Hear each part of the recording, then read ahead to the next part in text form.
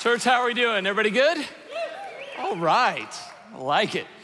Hey, when I was early in ministry, I was working for a mission organization called Young Life. Worked with teenagers and had never really worked with adults before, went to seminary, and then Kristen and I got married and we moved up to Washington, D.C., and we're helping plant a church up there. Really the first time I'd ever worked with adults. And so I'd meet somebody and I did what I thought you were supposed to do. It'd be like, hey, I'm Adam. They'd say their name and be like, so what do you do? And they'd respond with something like this: I work for the government.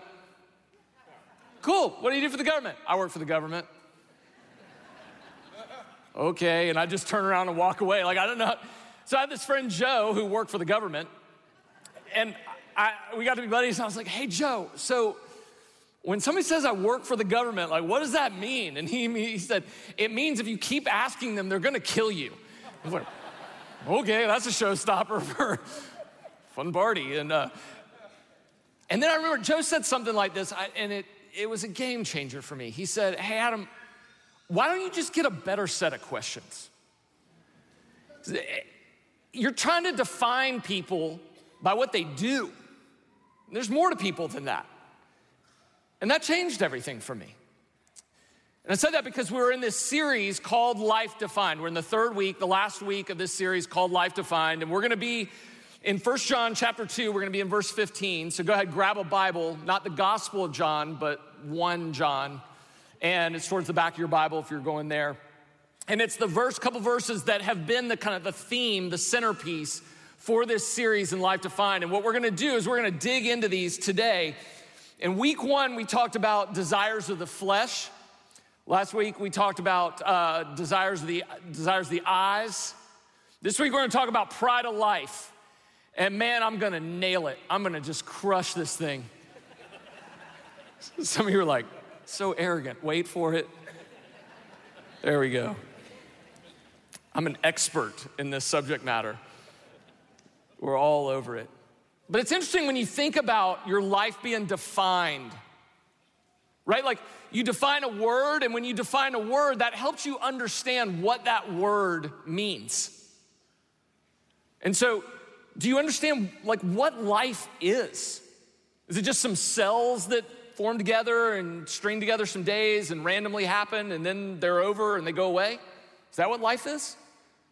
Or when you define something, it's like your property lines are defined, right? You understand what you can do on your property, like you can cut your tree down, you just can't cross the defining line and cut your neighbor's tree down. Or you define something and it tells you the point of it, right? Like this is a water bottle. I define this holds water. I don't use it as a steering wheel or something like that's ridiculous. Or you define something and that lets you know whether you're using it correctly, or you lets you understand what success is. And so by the way you define your life, it helps you understand what life is. The way you define your life gives some meaning or purpose or some definition to it. And it actually gives you a measure of success in this thing. And the question is not if we're gonna be defined by something. We will all be defined by something. The question is, what are we gonna be defined by, or who are we gonna be defined by? And for some of us, if we're really honest, like if you're really honest right now, how would you define your life? What would be the thing that you would say, this is what marks who I am? Like, is it your job? Is it what you do? Is it maybe that you don't have a job and that really, you feel like that defines you because you don't have a job, or you're retired? Or maybe it's your title, right? You're like, I'm CEO, or I'm president, or I'm assistant to the regional manager, or I'm, whatever. I'm an entrepreneur. It's like, I'm just unemployed. That's what all that means. I mean, maybe you define yourself by your relationships, like I'm single, or I'm married, I'm divorced, I'm a widower. Maybe it's by your kids. Maybe you're defining your life by your kids. Like I'm a parent of a little kid, or I'm a parent of a teenager. Ooh, I'm an empty nester. Maybe you define yourself like maybe you never say it out loud, but the thing that you think, you know what gives me value and worth and meaning and purpose, and I know whether I'm succeeding or not, or some numbers in an account somewhere. Like how do you define your life? And so what John's gonna do is he's gonna tell us how to define our life and how not to define our life. And so in 1 John chapter 2, starting in verse 15, this is what John says. He says, do not love the world or the things of the world or in this world. So he starts with a command. Don't do this. Don't love. Now, when you read love in the Bible, there's kind of three kinds of love. The first one is eros, which is like erotic love. It's where we get kind of all the sexual erotic language from. That's not this. The other one is philos, like Philadelphia, brotherly love, like warm, friendly, nice, buddies, fist bump. That's not this kind of love. What he's saying is, this kind of love is the word agape, which is kind of this all-consuming type of love. It's a fully giving yourself to kind of love. It's a life-shaping thing. And so what John says is, hey, don't love, don't shape, don't define, don't fully give yourself over to the world or the things of the world. Now, when he says world, he doesn't mean like earth, like the terrestrial ball we're on, or the sky and the stars. He's not saying don't love that. That's awesome. Love the earth. And he's not saying things of the earth like sunsets and good meals. That's not what he means. Or world, he doesn't mean people. Like for God so loved the world, he's talking about people. When he's talking about don't love the world, what he's saying is don't define yourself by a system or a set of values or a structure or a philosophy of life that at one end, at best, and it's not even best, doesn't take God into account at all. And at the other end is completely counter and in opposition to God. He's saying, don't love, don't fully define who you are by a view of life that's completely opposite and counter or absence of God. Have you ever heard where in Scripture it'll say Satan is the ruler of this world? He's not like the ruler of the earth. The earth is the Lord's and the fullness thereof. Satan is the ruler of a type of perspective, a defining of life that is absent of God at best and completely counter and opposite of God at all. And so he says, don't define yourself like this. Don't define your economics like this. Don't define your job. Don't define your family. Don't define sex like this. Don't define human life like this. Don't define success like this. Because at best, those things are founded on the footing of something that just doesn't factor God in. At worst, they're all designed to run counterculture to God. So he says, defining your life, defining who you are, don't do that. But this honestly is the normal way that we define our life if we're honest, isn't it? So John says, don't define your life that way. But then the question is, so why? Like, why don't I define my life that way? What's wrong with this? So he goes on and he says, if anyone, meaning none of us are exempt from this. None of us get off the hook. None of us are the exception. If you're thinking this thing is somebody else's problem, we're in the anyone category. So he says, if anyone loves the world, shapes the world, defines themselves in this way, and he's gonna give us 4 reasons why we shouldn't do this, what's the problem with doing it. If anyone loves the world, first one, the love of the Father is not in him. Basically, you can read that little phrase, love of the Father, one of 2 ways, right? Because you can read it as God's love for us, like love from God towards us.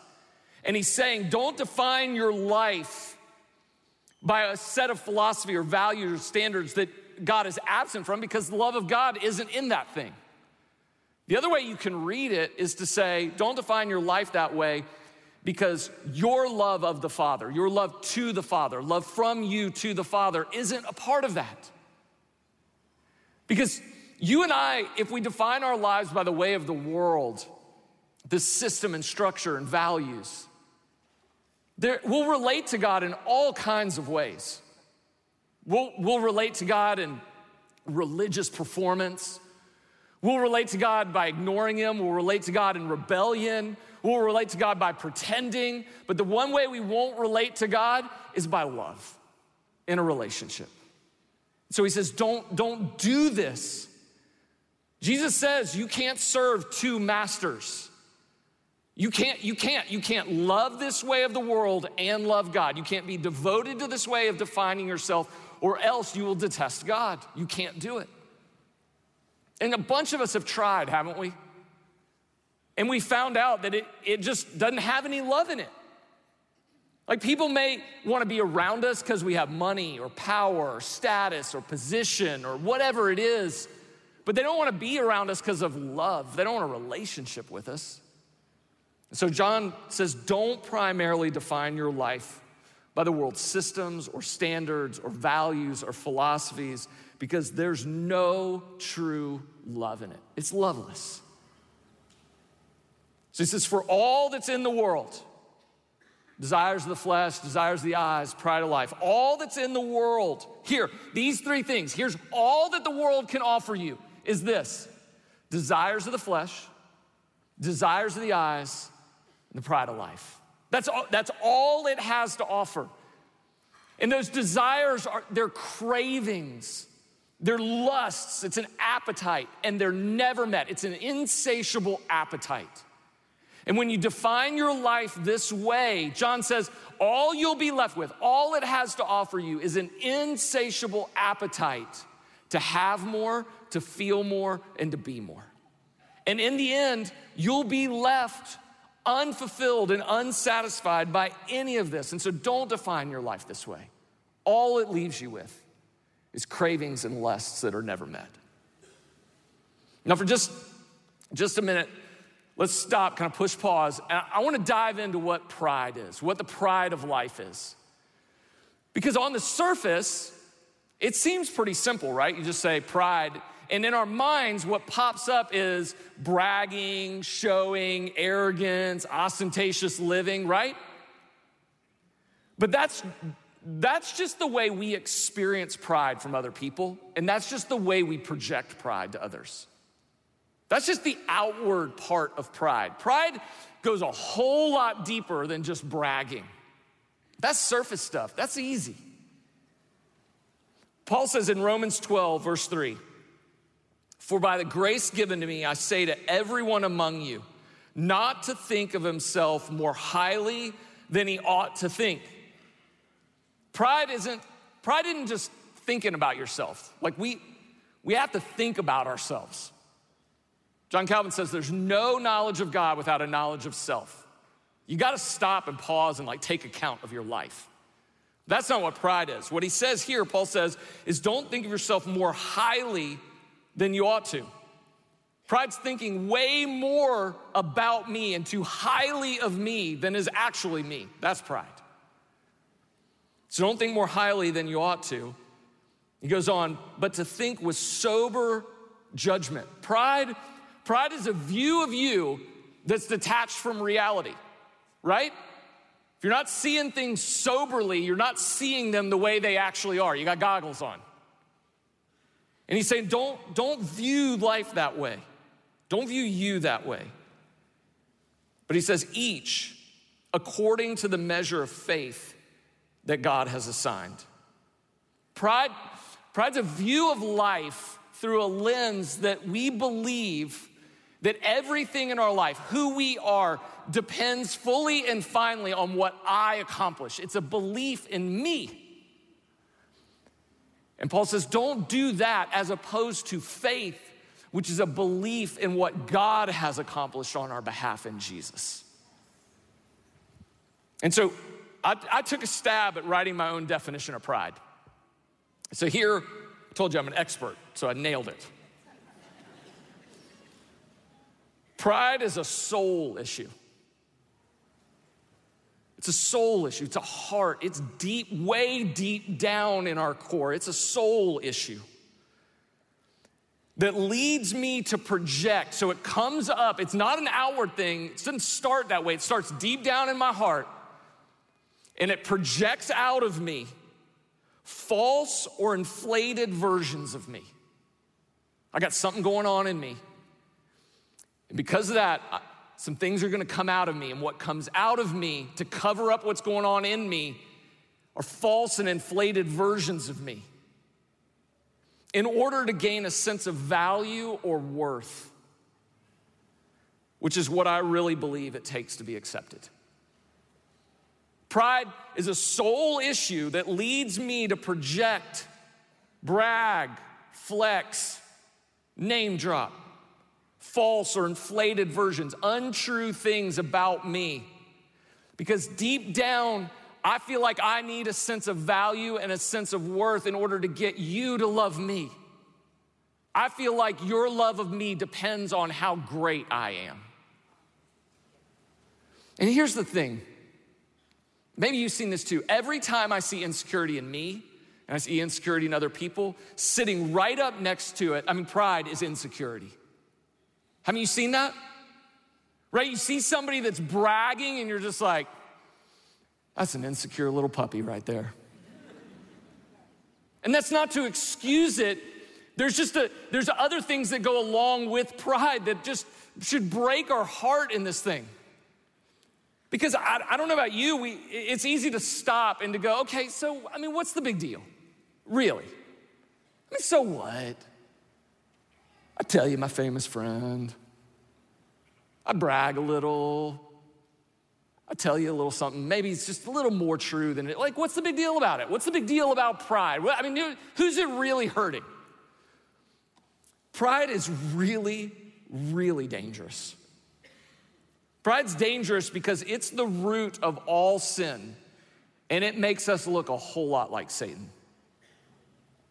In Ezekiel, God is talking to Satan, Ezekiel 28, and he says, your heart was proud because of your beauty. You corrupted your wisdom for the sake of your splendor, and so I cast you to the ground.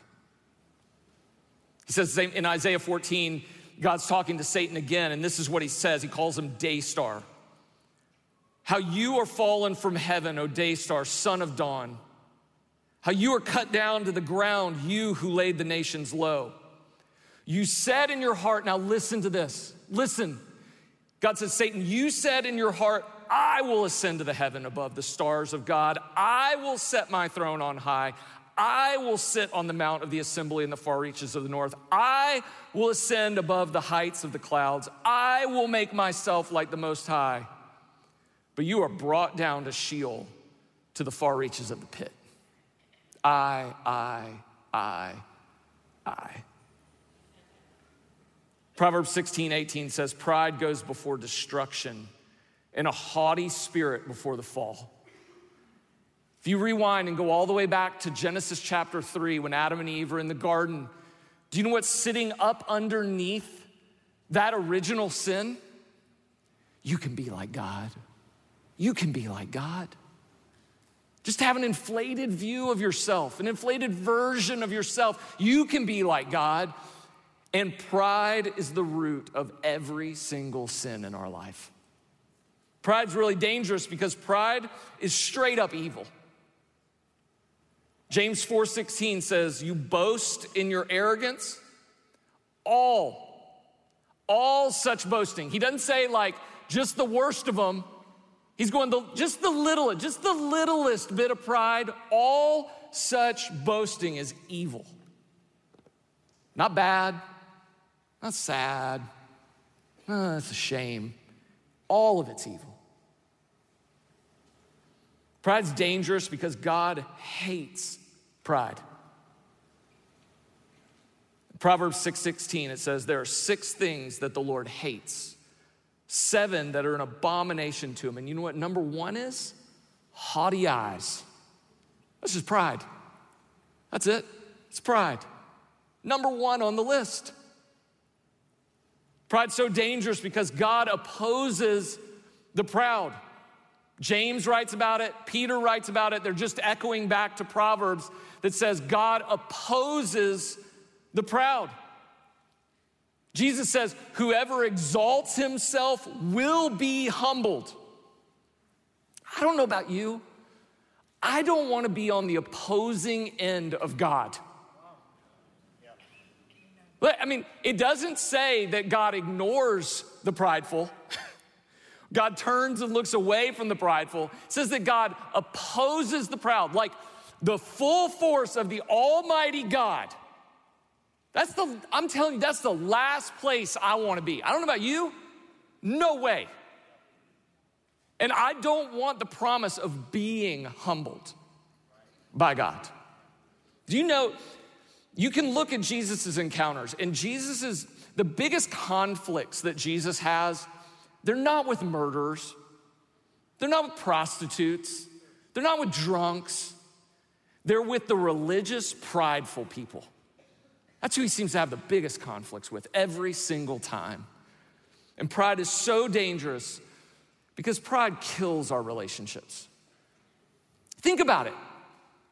I mean, we somehow believe that if we inflate ourselves to other people, they're gonna wanna love us. The irony is, have you ever been around anybody that's prideful and thought, wow, I love being around them? Give me some more of that. Give me some more, tell me how you're the hero of every story. Come on, tell me. Do the humble brag thing, that's awesome, I love that one. No way. I read this quote from a pastor and author, Ray Ortland, and he said, you can be impressive or you can be known. You wanna be impressive? Nobody's gonna know you. You wanna be known? You just gotta lay it down. You gotta lay down the pride. Pride's so dangerous because pride kills our joy and our happiness. Because when pride gets up under there and inside of us, what we have to do then is pretend and perform. Pretend like we're more, perform to be better. And anytime you live by pretending and performing, what you end up with is stress and anxiety and fear all day long. And pride is so dangerous because pride will keep us from seeking a Savior and acknowledging God. In Psalm 10:4, it says, in the pride of his face, the wicked does not seek him, talking about God. And all his thoughts are, there is no God. At the end of the day, where pride leaves you in thinking about God is, I don't need him. I won't seek him. In fact, it's not really God. It's all up to me. It's me at the center, not him.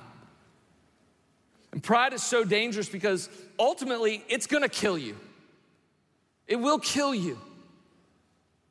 Romans 2:8, Paul writes this, for those who are self-seeking, prideful, and do not obey the truth, but obey the unrighteousness, there will be wrath and fury.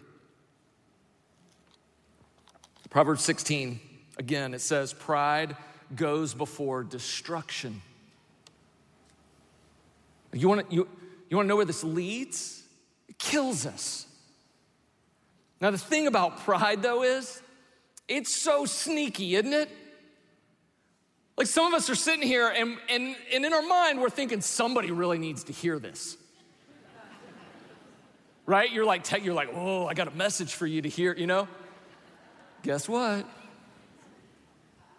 Remember the Jeff Foxworthy, you might be a redneck if? Let's play that game with pride. Not funny? Oh, come on. You might be prideful if. You might be prideful if you brag, you one up, you name drop, if you flash your wealth or possessions, if you don't ask for help, if you already know all about what's being discussed in the meeting, if you can't learn from someone younger or less successful or in a lower position than you, you might be prideful if position or title matters a whole lot to you. If your boss is an idiot and your successor will never measure up, they can't do the job. Man, you rebel, you don't like authority at all. If you're always right, never admit when you're wrong, get defensive when you get corrected or hear another Point of view, justify all day long, but never confess, never repent. No way.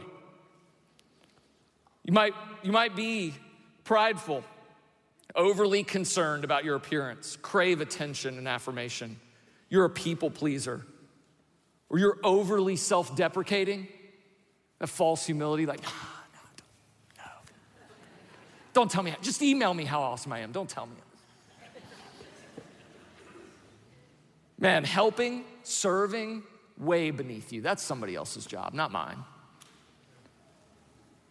That critical eye, like you see things, that thing's turned into a critical heart. Or you strategize all day long, man, you sit, whiteboard all this stuff out, but when was the last time you actually prayed about it? Or the public you and the private you are not lined up. And pride will get you because you don't think you're proud. I don't think I'm proud. Everybody else has got the problem in me. And John says, don't define your life by that way of the world. Don't define your life by a world system that all it has to offer you up underneath it is pride, because in the end, it's deadly dangerous. So for all the world has to offer, desires of the flesh, desires of the eyes, pride of life, all it has to offer, listen to what he says, is not from the Father, but is from the world. Verse 17, and the world is passing away along with its desires. Saying you don't want to define your life that way. You don't want that at the core of who you are, because it's not from God. The origins are not from God. The foundations are faulty right to begin with. They're temporary at best, completely flawed at worst. He's saying they don't ever, that way of defining your life does not come from God, and it's not ending up with God. He says it's passing away. And passing away doesn't just mean like, oh, it'll be done in a few years. It's meaning the judgment, the just wrath of God, his justice and judgment will come against the way of defining life that at best ignores him and at worst is counter to him, is undergirded by a pride of life. And so he says, don't define your life that way. Don't do it. Because it isn't from God and it's not going back to God. Now listen, I sat in this thing all week and I got to this point and it was like dark inside here. Because I was like, I'm so prideful. I mean, I'm not just saying that so you'll think better of me. Like, I got to this really dark place. And then you get to verse 17, the second half of 17. For all the world has to offer, it's not from the Father, it's from the world. And the world's passing away along with its desires. But, like you should circle that, because that might be really, that is the good news in here. But, okay, all of that's really bad news. But, and then he says, but whoever, like anyone, all of us are prone to pride. And then John's gonna say, but now let me give you some good news for all of us. Let me give you some really good news over and against defining your life by the way of the world. There's another way to define your life. And he says, but whoever does the will of God abides forever, lives forever, remains with God forever. Now listen, if I'm honest, I read that and I go, I don't know, that doesn't sound like a whole lot of good news to me. Like, I gotta do a bunch of religious stuff, do the will of God in order to live forever. I'm just gonna end up right back where pride is. I thought that's what we've just been talking about. Like, that doesn't sound all that great. But even if you take at the surface level, it to mean that, like God has given us some things in his will to do that will crush pride, how good would God be that he would give us things like that? How good, I mean, God gives us things like humility. In Colossians it says, put on then, as God's chosen ones, holy and beloved, put on humility. Like you are God's chosen. You are his beloved. Therefore, put on humility. 1 Peter will say it like this: clothe yourselves, all of you, with humility towards one another. He doesn't say like drum up humility, create humility, make humility. What he says is that God opposes the proud but gives grace to the humble. Do you hear the promise in that? Put it on, clothe it. It's God's. He bought it and purchased it in Christ for you. So put it on. Put on that cloak. James 4:10, humble yourself before the Lord and he will exalt you. Or Jesus says, whoever humbles himself like this child is the greatest. Not will be the greatest, is the greatest. How good was God that he gives us this humility to put on? How good is God that he gives us things like gratitude? 1 Corinthians, he says, let the one who boasts, boast in the Lord. Paul writes something like this: what have you done? What do you have that you did not receive? If then you received it, why do you boast as if you did not receive it? Like gratitude, like saying thank you. You want to crush pride? Say thank you. Like the other day, I think it was Thursday, I went out to the mailbox, checked the mail. You know, there's junk mail and flyers and bill, whatever, it's all out there. And I'm flipping through as I'm walking up the driveway, and there's a handwritten envelope. I'm like, okay. I tear that thing open, I'm standing in the driveway, I open it up, and it's a handwritten thank you note. I thought a robot wrote it for a second. I can't remember the last time I got a handwritten thank you note. You want to crush pride? Make a big deal. Boast in God. Boast in what somebody else has done. Platform somebody else. Point to somebody else in a meeting and brag on them. It'll crush pride. And how good is God that he would give us something like that? Or that he would give us confession? James says, confess your sins, pride, to one another, and you will be healed. Like go to somebody, not just to God, because you can still be like, man, nobody needs to know that. That's pride. Go to somebody and say, can I confess something to you? Sure. I need to confess that I am one of the most arrogant son of, no, stop, just don't. And when somebody does it, don't tell them no.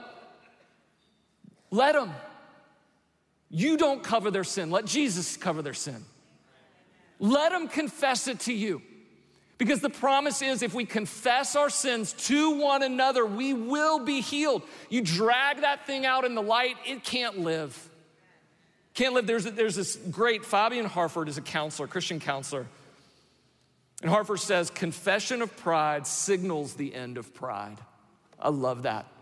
Doesn't mean it's done with. It's just like you put your turn signal on and you're like, here it comes, the end of it. God gives us prayer. Nothing will crush pride like prayer, because prayer is just a big declaration of, Lord, I need you. Oh, I need you. God, I need you. Worship, what a gift. This thing that we're doing, this is a gift from God to crush pride in our life, because you can't look up at God and look down at other people. You can't do it. Some of you are like, well, I've done pretty well for the last hour or so. Good for you. You just didn't worship. You did something else, but I don't know. But here's the thing. If that's even at the surface, that's what doing the will of God meant here, that'd be pretty great. But does the will of God for John is code language. What it's code for, if you go back and read through John in 1 John, just in 1 John chapter 5, he'll say things like, this is the love of God, that we keep his commandments, and his commandments aren't burdensome. Or Jesus in John 14 will say, if you love me, you will keep my commandments. Do you see that? The will of God is the love of God. So when John says, do the will of God, what he's saying is, trust the will of God, believe in the love of God, Lean into the fact that God loves you. Jesus had this encounter, and some people came to him and they said, what must we do in order to do the works of God? And I love Jesus' answer. He doesn't say, act religious. Didn't give him a bunch of things to do. He just looks right at him and says, you want to do the thing that God wants you to do? Believe in me.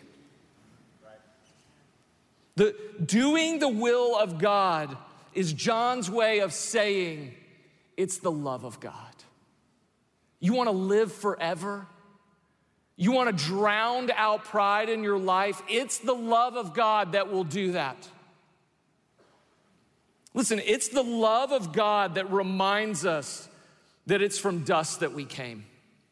It's the love of God that he breathes life into us, that he knits us together in our mother's womb, that he counts the hairs on our head, that he numbers the days of our life, and he writes our name in the Lamb's book of life. It's that love that kills pride.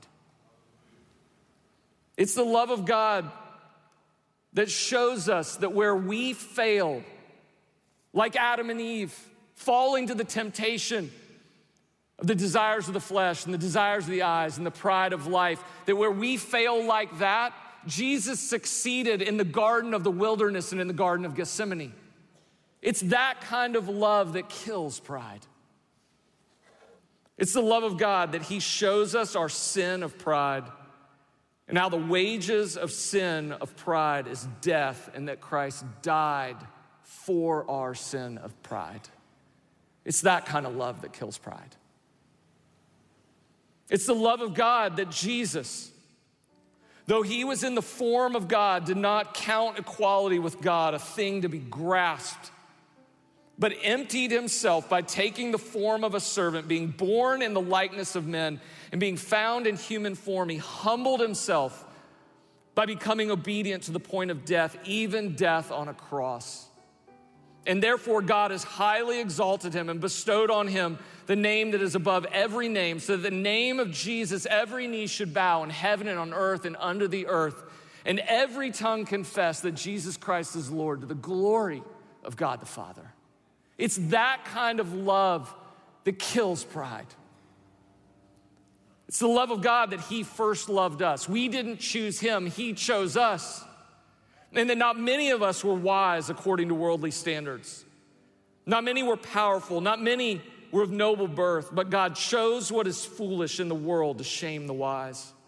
God chose what is weak in the world to shame the strong. God chose what is low and despised in the world, even things that are not, to bring to nothing things that are, so that no human being might boast in the presence of God. It's that kind of love that kills pride.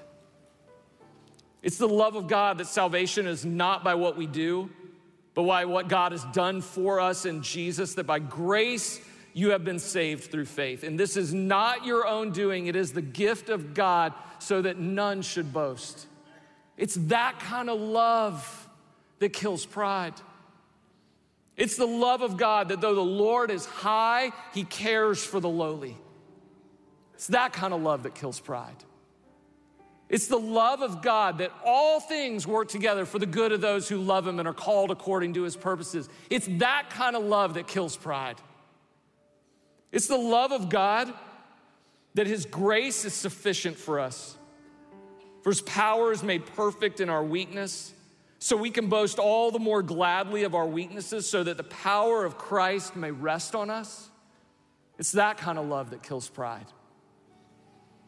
It's the love of God that the meek shall inherit the earth. It's the love of God that by grace through faith in life, death, and resurrection of Jesus, that we may be heirs with God and fellow heirs with Christ.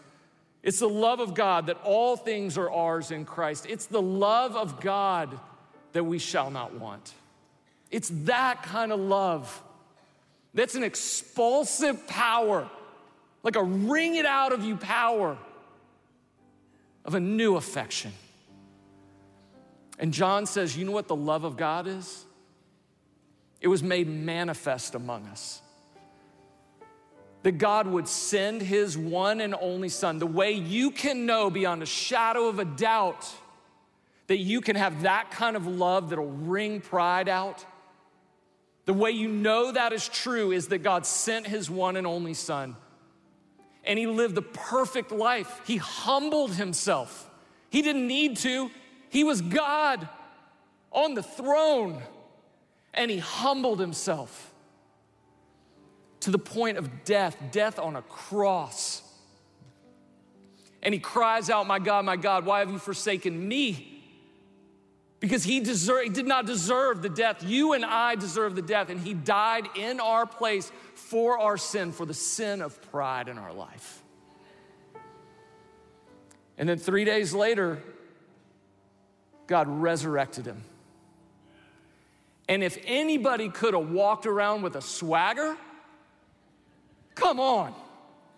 You call your death, call your resurrection, and then pull it off? That's not what he did. Instead, he walked around for 40 days pleading,